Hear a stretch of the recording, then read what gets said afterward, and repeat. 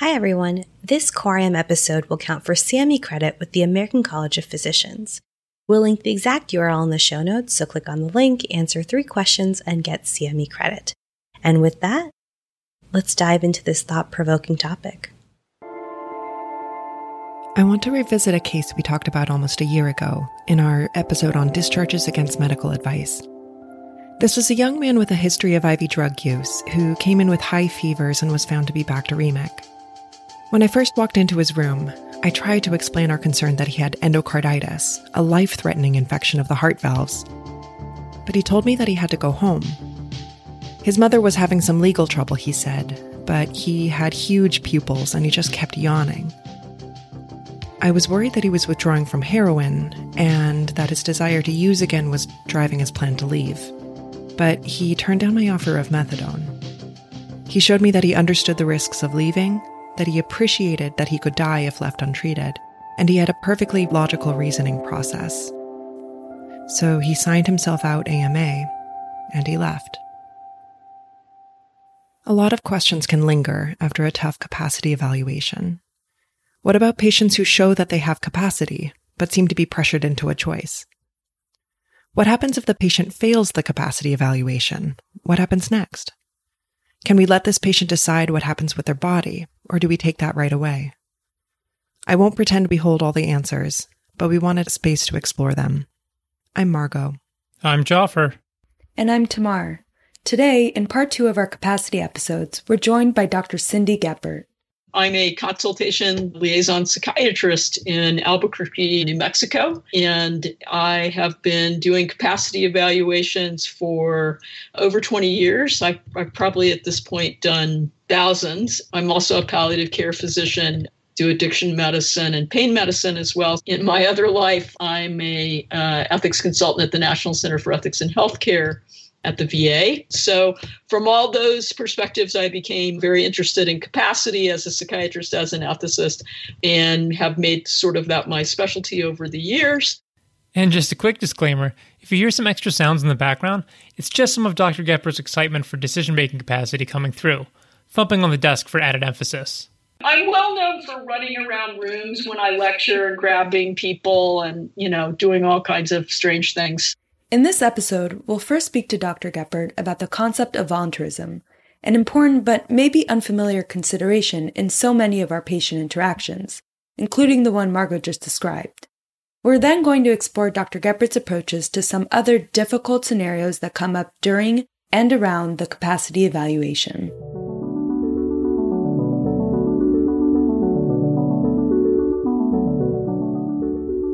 Before we dive in, let's do a quick recap of our last episode on capacity. To have decision-making capacity, a patient needs to 1. Communicate a choice, 2. Understand the information we're providing, 3. Appreciate the impact that medical decision will have on their life, and 4. Have the ability to reason through the risks and benefits of the different treatment options in front of them. Keep in mind that capacity is both time and decision-specific. Someone with delirium could be confused right now, but be better after a few hours of fluids and antibiotics. And patients with dementia might not be able to weigh the risks and benefits of a surgery, but they can decide what they want for lunch. Remember that we're not judging the content of a patient's decision, but the path they take to get there. In most day-to-day discussions of medical ethics, this is where the bus stops, but we wanted to take you just a little further today. Decisional capacity is actually only one part of informed consent. If you think of informed consent, there are 3 components. One is that you get adequate information that you can understand. The second is that you have capacity. And the third, which we don't pay much attention to, is that you don't have undue internal or external coercion.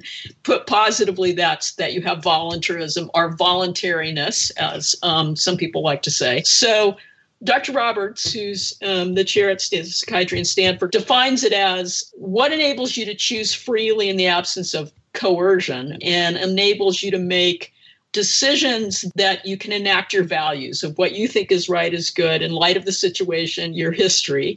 And it means you can be deliberate, purposeful, genuine, and that your decision coheres with prior life decisions. So those are all a lot of great high-sounding words that seem very far away from what we often do with the patients that we're taking care of, unfortunately. Wow, okay, so at first glance, this sounds like a beautiful ideal of what decision-making could be, but we hope to show how this concept isn't so impractical or esoteric. Voluntarism gets at how we make free, authentic decisions that are in line with our values. But as people in the real world, we're prey to many influences that constrain those decisions. For example, I may want to stay in the hospital and finish these IV antibiotics for my health, but if I miss work for another week, I'm not going to be able to pay rent. In this situation, you could say I have diminished voluntarism. Sure, there's understanding, appreciation, reasoning, and choice, but intuitively, there's something missing here. That's what voluntarism gets at, and tomorrow will help us break it down further.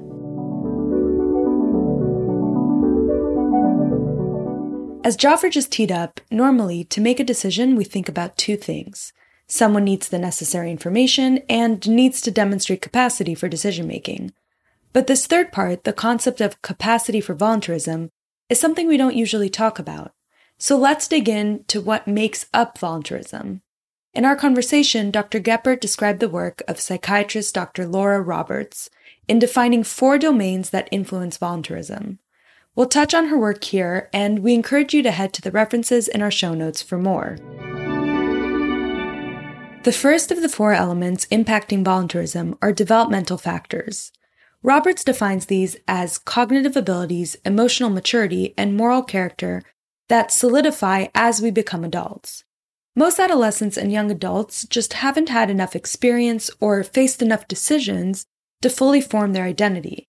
It's not always the case, but often a person's age can be a surrogate for her knowledge about her own opinions and preferences.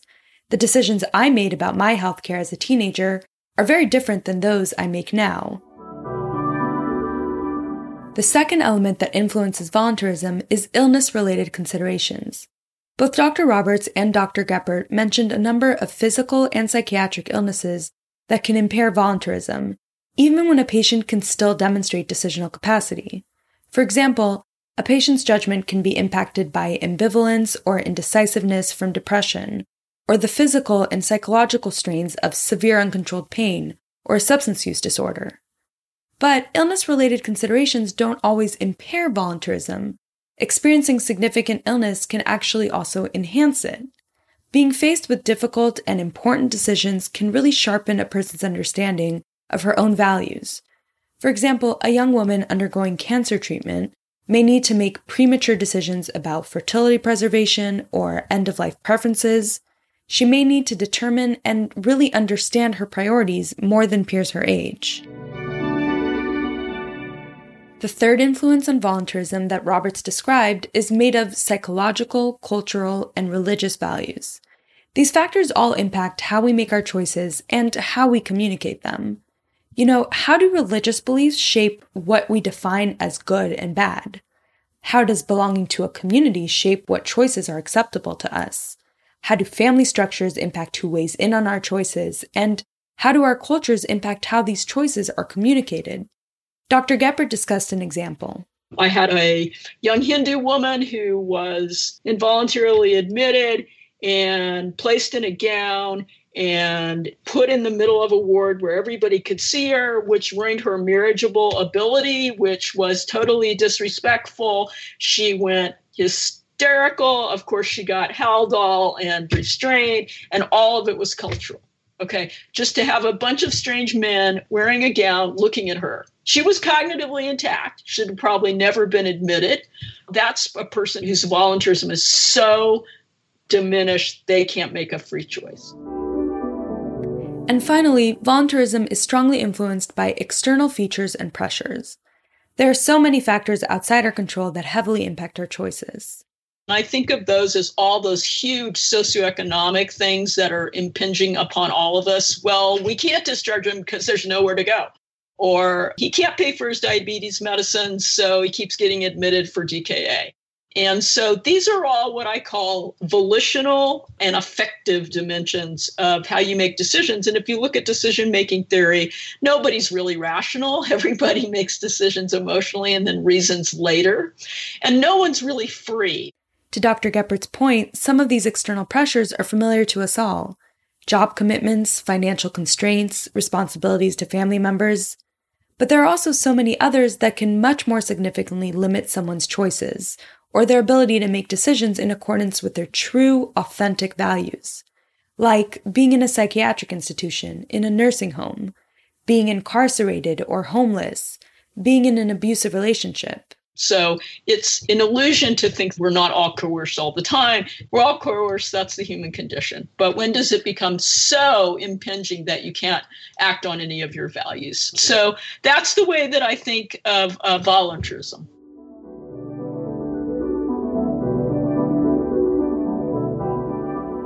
So now that we've defined voluntarism, we've come to our next big question. Is this going to change my practice? At the top of the episode, Dr. Geppert mentioned that an informed consent discussion is based on having information, decisional capacity, and voluntarism.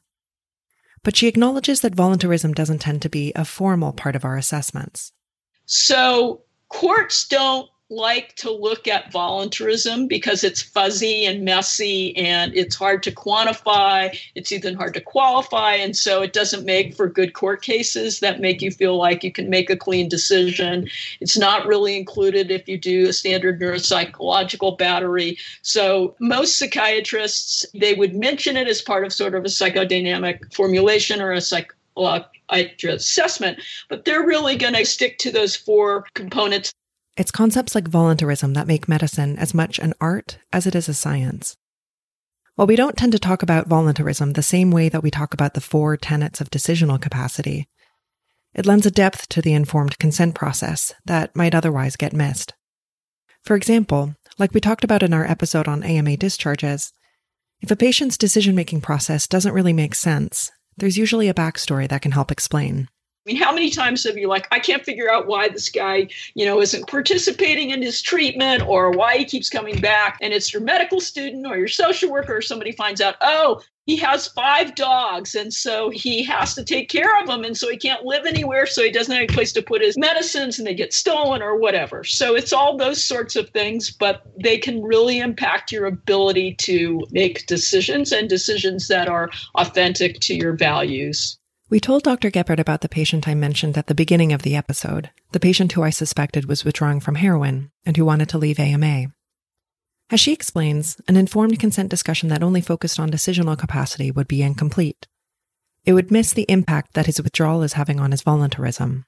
I think this guy could pull it together enough to answer our stupid psychiatry questions and be let go. Does that mean he's making a free choice? I don't think so. I think he sees no other option because the immediate distress. I mean, withdrawal doesn't kill you, but you wish it would. And so he needs relief before he can try to work through this. If we understand the strains on someone's voluntarism, we can try to take steps to alleviate those strains. The first thing you should do when he says AMA is say, what can I give you? Do you need some opiate? Do you need a benzo? What do you need to calm down, to feel comfortable and safe with me trying to work up your endocarditis? Some of these problems are solvable, like the situation Dr. Geppert just explained. But there are so many situations I've come up against that feel so much bigger than me, like imprisonment, immigration status, and racism. Tamar mentioned that external features and pressures can make it really difficult for our patients to make decisions that are in line with their values. So what do we do when our patient's voluntarism is impaired by forces beyond our control? I try to always try to get to the values, even if I can't actualize them. I think from an activist standpoint, you can do all you can, as a professional to change the laws, but the laws are always there. And there are always going to be cases that enrage you or make you indignant because you aren't allowed to treat the patient because you're not the one in power and that's not the structure. But I try to always, at least to be honest, mention it, that I think so-and-so, if they had other options, would not choose this. There are certainly voluntarism considerations there that probably really seriously impair capacity. But no one's going to really grasp it that way, right? Because it's such a huge political issue and they don't want to deal with it and they can't deal with it. We want to acknowledge how frustrating it can be when there are these problems that we can't solve. I feel like medicine trains us to have the solutions to our patients' problems, but I can't save my undocumented patient from wage theft. I can't solve my patient's housing problems. And there's only so much I can do to help my patients with addiction. But it's still worth thinking about these things. It deepens our empathy for our patients. This can also be a call to action.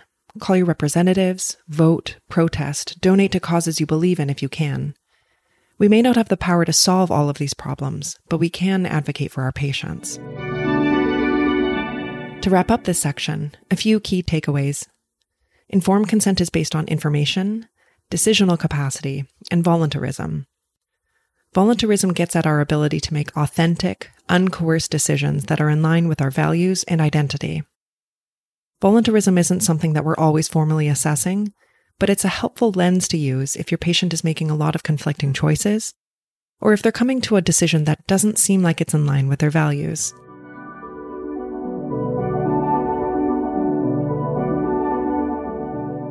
Okay, we want to step away from voluntarism now and take time with the rest of the episode to talk about other difficult elements of the capacity assessment.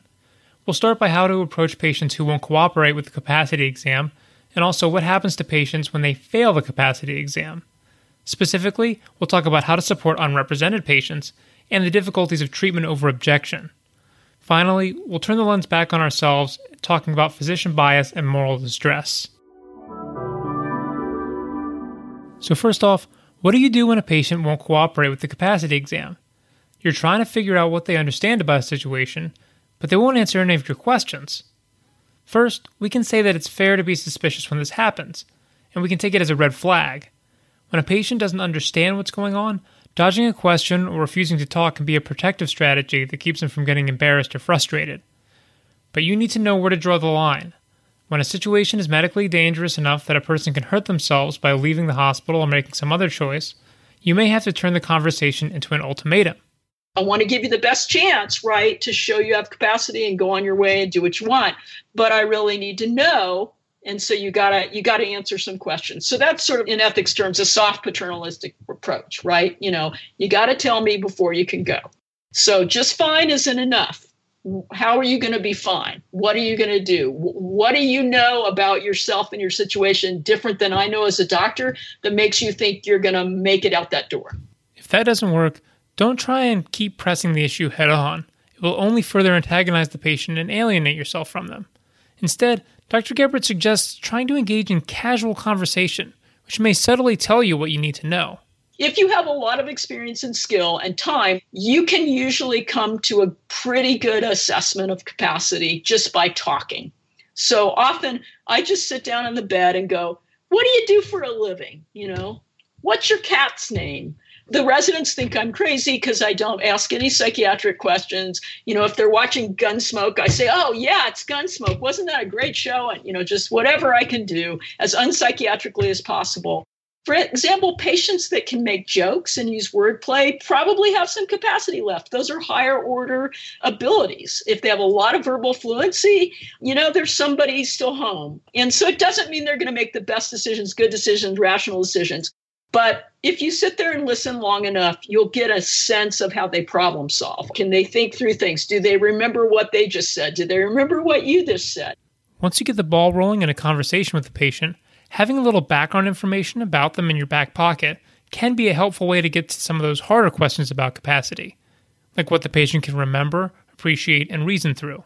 The other thing I'll do is I'll read the chart really carefully, and I'll have in the back of my mind, hey, you say you're fine, but what happened the last time when you left and you ended up in that ditch? Tell me why you ended up in the ditch. Socratically, kindly sort of pushing them, trying to get clues about their reasoning ability. What are you going to do if you leave now? How are you going to avoid the ditch, right? And whether they see that it's really serious to end up there. Ultimately, if a patient is not willing to speak with you and you believe there is a significant medical risk in leaving, we can't assume they have decision-making capacity. We brought this up in our first episode on capacity, but it has to be said again. No discussion means no capacity, at least at that moment. Another particularly difficult situation is a patient who doesn't have capacity, but also has no one to speak on their behalf, the so-called unrepresented patient. This might be a John Doe who comes in after a major trauma under an assumed name, an elderly nursing home resident without any family, or a patient with tenuous immigration status and no other identifiable contacts. How do we make decisions for patients in this situation? As a reminder, the gold standard for guidance in medical decision-making for patients who can't speak for themselves comes from any prior documents they may have written when they were lucid. Advance directives and living wills speak legally and directly in the patient's voice. If these aren't available, we look for someone they've chosen as their healthcare proxy, maybe their next of kin or other close contacts that could supply substituted judgment, what the patient would say if they could speak for themselves. If and only if these are both truly absent do we move on to the lowest ring, which we call best interest judgments. Best interest judgments are the toughest spot to be in, because they depend entirely on what we value. For instance, most people surveyed would not support the use of life-prolonging therapies if they were ever in a persistent vegetative state. But how could you ever make this call without knowing them?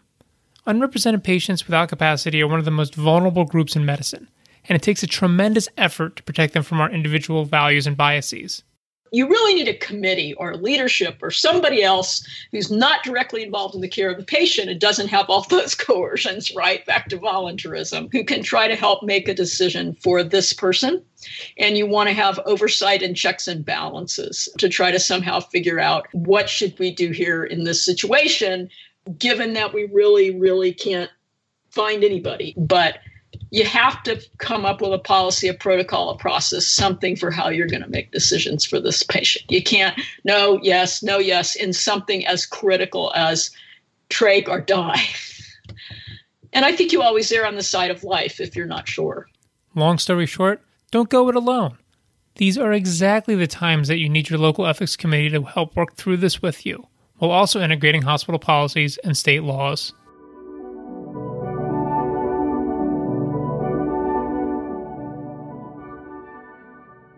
In the final part of this episode, we wanted to grapple with a few difficulties that can come up around capacity assessments and the decision-making process. Not so much in determining whether a patient demonstrates decisional capacity, but the uneasy feelings that these situations sometimes raise. The first example we'll discuss is the discomfort clinicians can feel when patients make decisions that are quote-unquote bad for their health. Dr. Gepper gave an example of a patient placing importance on his independence above all else. I had a guy who said, I live in the East Mountains, which would be to you guys the Wild West frontier. And, I have a well and a septic tank, and I don't have any running water or electricity, but I've lived there my whole life. He had gotten to the point that he couldn't chop wood, right? He couldn't do a lot of the things that needed to keep him going, but he really understood it. Those were really his values. He was going to probably die in his cabin, but I let him go, because I felt that he really did have the capacity to make that trade-off and make those decisions. Because of our training and our own experiences, it can be hard to accept that our priorities, which are often about treating disease or maximizing safety, may fundamentally conflict with those of our patients. But that doesn't mean they don't ever have the right to make this type of decision.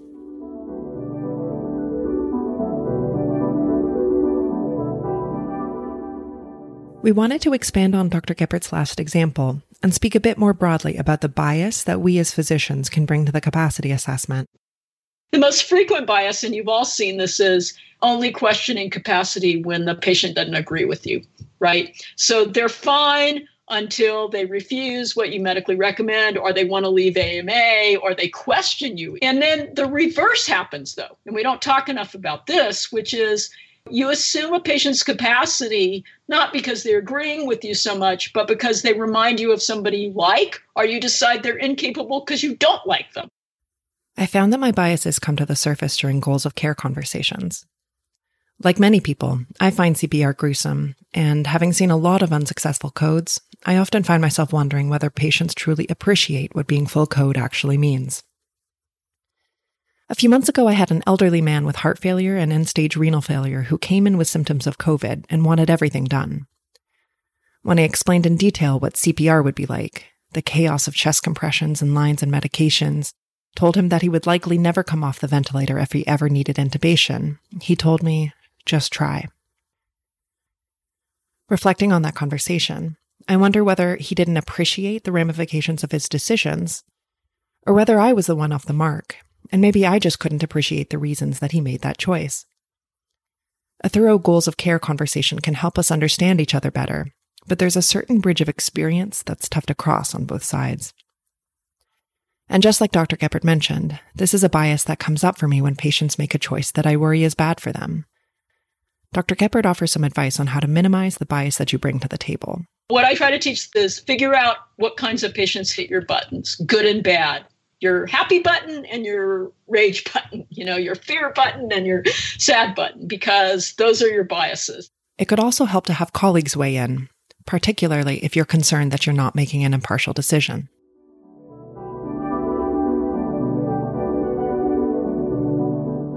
This next topic is a tough one. No discussion of capacity is complete without a discussion of treatment over objection. It's often the next step in the conversation after the patient has failed a capacity evaluation. The most memorable case for me was a patient I cared for who was brought to the ER for psychosis, then admitted to medicine because he had a terrible case of cellulitis. Unfortunately, he had been off of his antipsychotics for a long time and was acting erratically, sometimes violently. Every time we tried to place an IV, he called us murderers, but he didn't understand that he could lose his leg without our help. These cases of treatment over objection are never easy, even if you have made a clear decision about what needs to be done. Every time I walked by his door, I heard him screaming and crying. It was horrible to put him through this, even though he needed the treatment we were giving.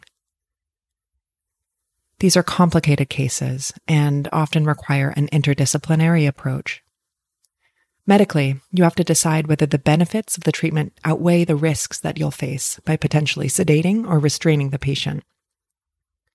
Legally, you might need a court order. Laws differ from state to state and differ depending on whether the patient lacks capacity for a psychiatric or a non-psychiatric reason.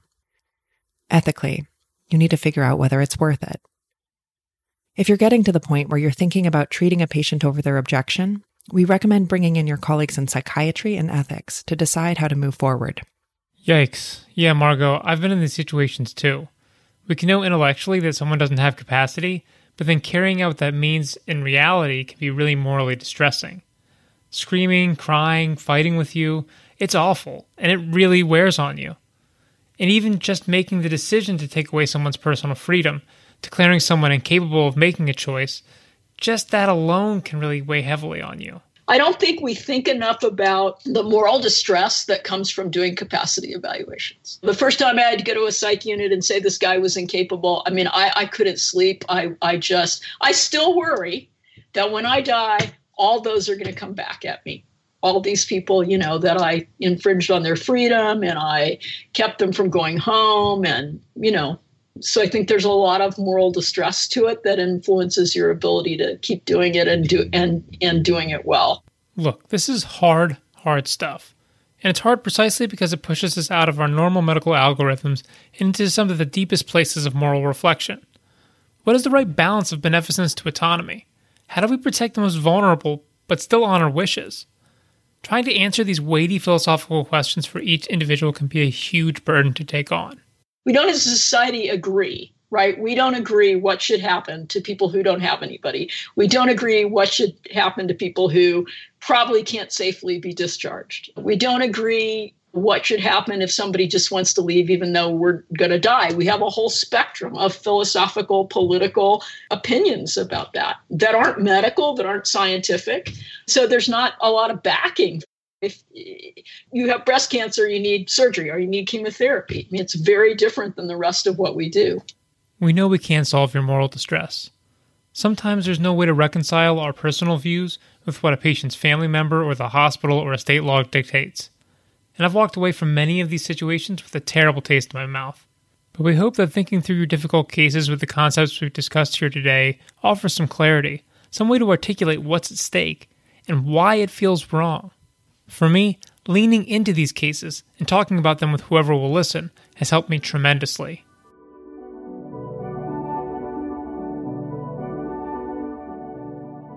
Thank you for tuning in to part 2 of our episodes on capacity. The point of this episode was not necessarily to provide clear answers, but to hopefully help foster interest and discussion so that you maybe feel better prepared to work through these less black and white cases as they come up, and to cope with the emotions they raise. We hope we covered some of the big considerations we face outside the formal decisional capacity assessment and left some food for thought. Our huge thank you again to Dr. Geppert, who had important closing words. And so you have to be comfortable in the gray and know you're going to make mistakes either way. And that's what happens in a place where you try to balance beneficence and autonomy and non-maleficence and respect.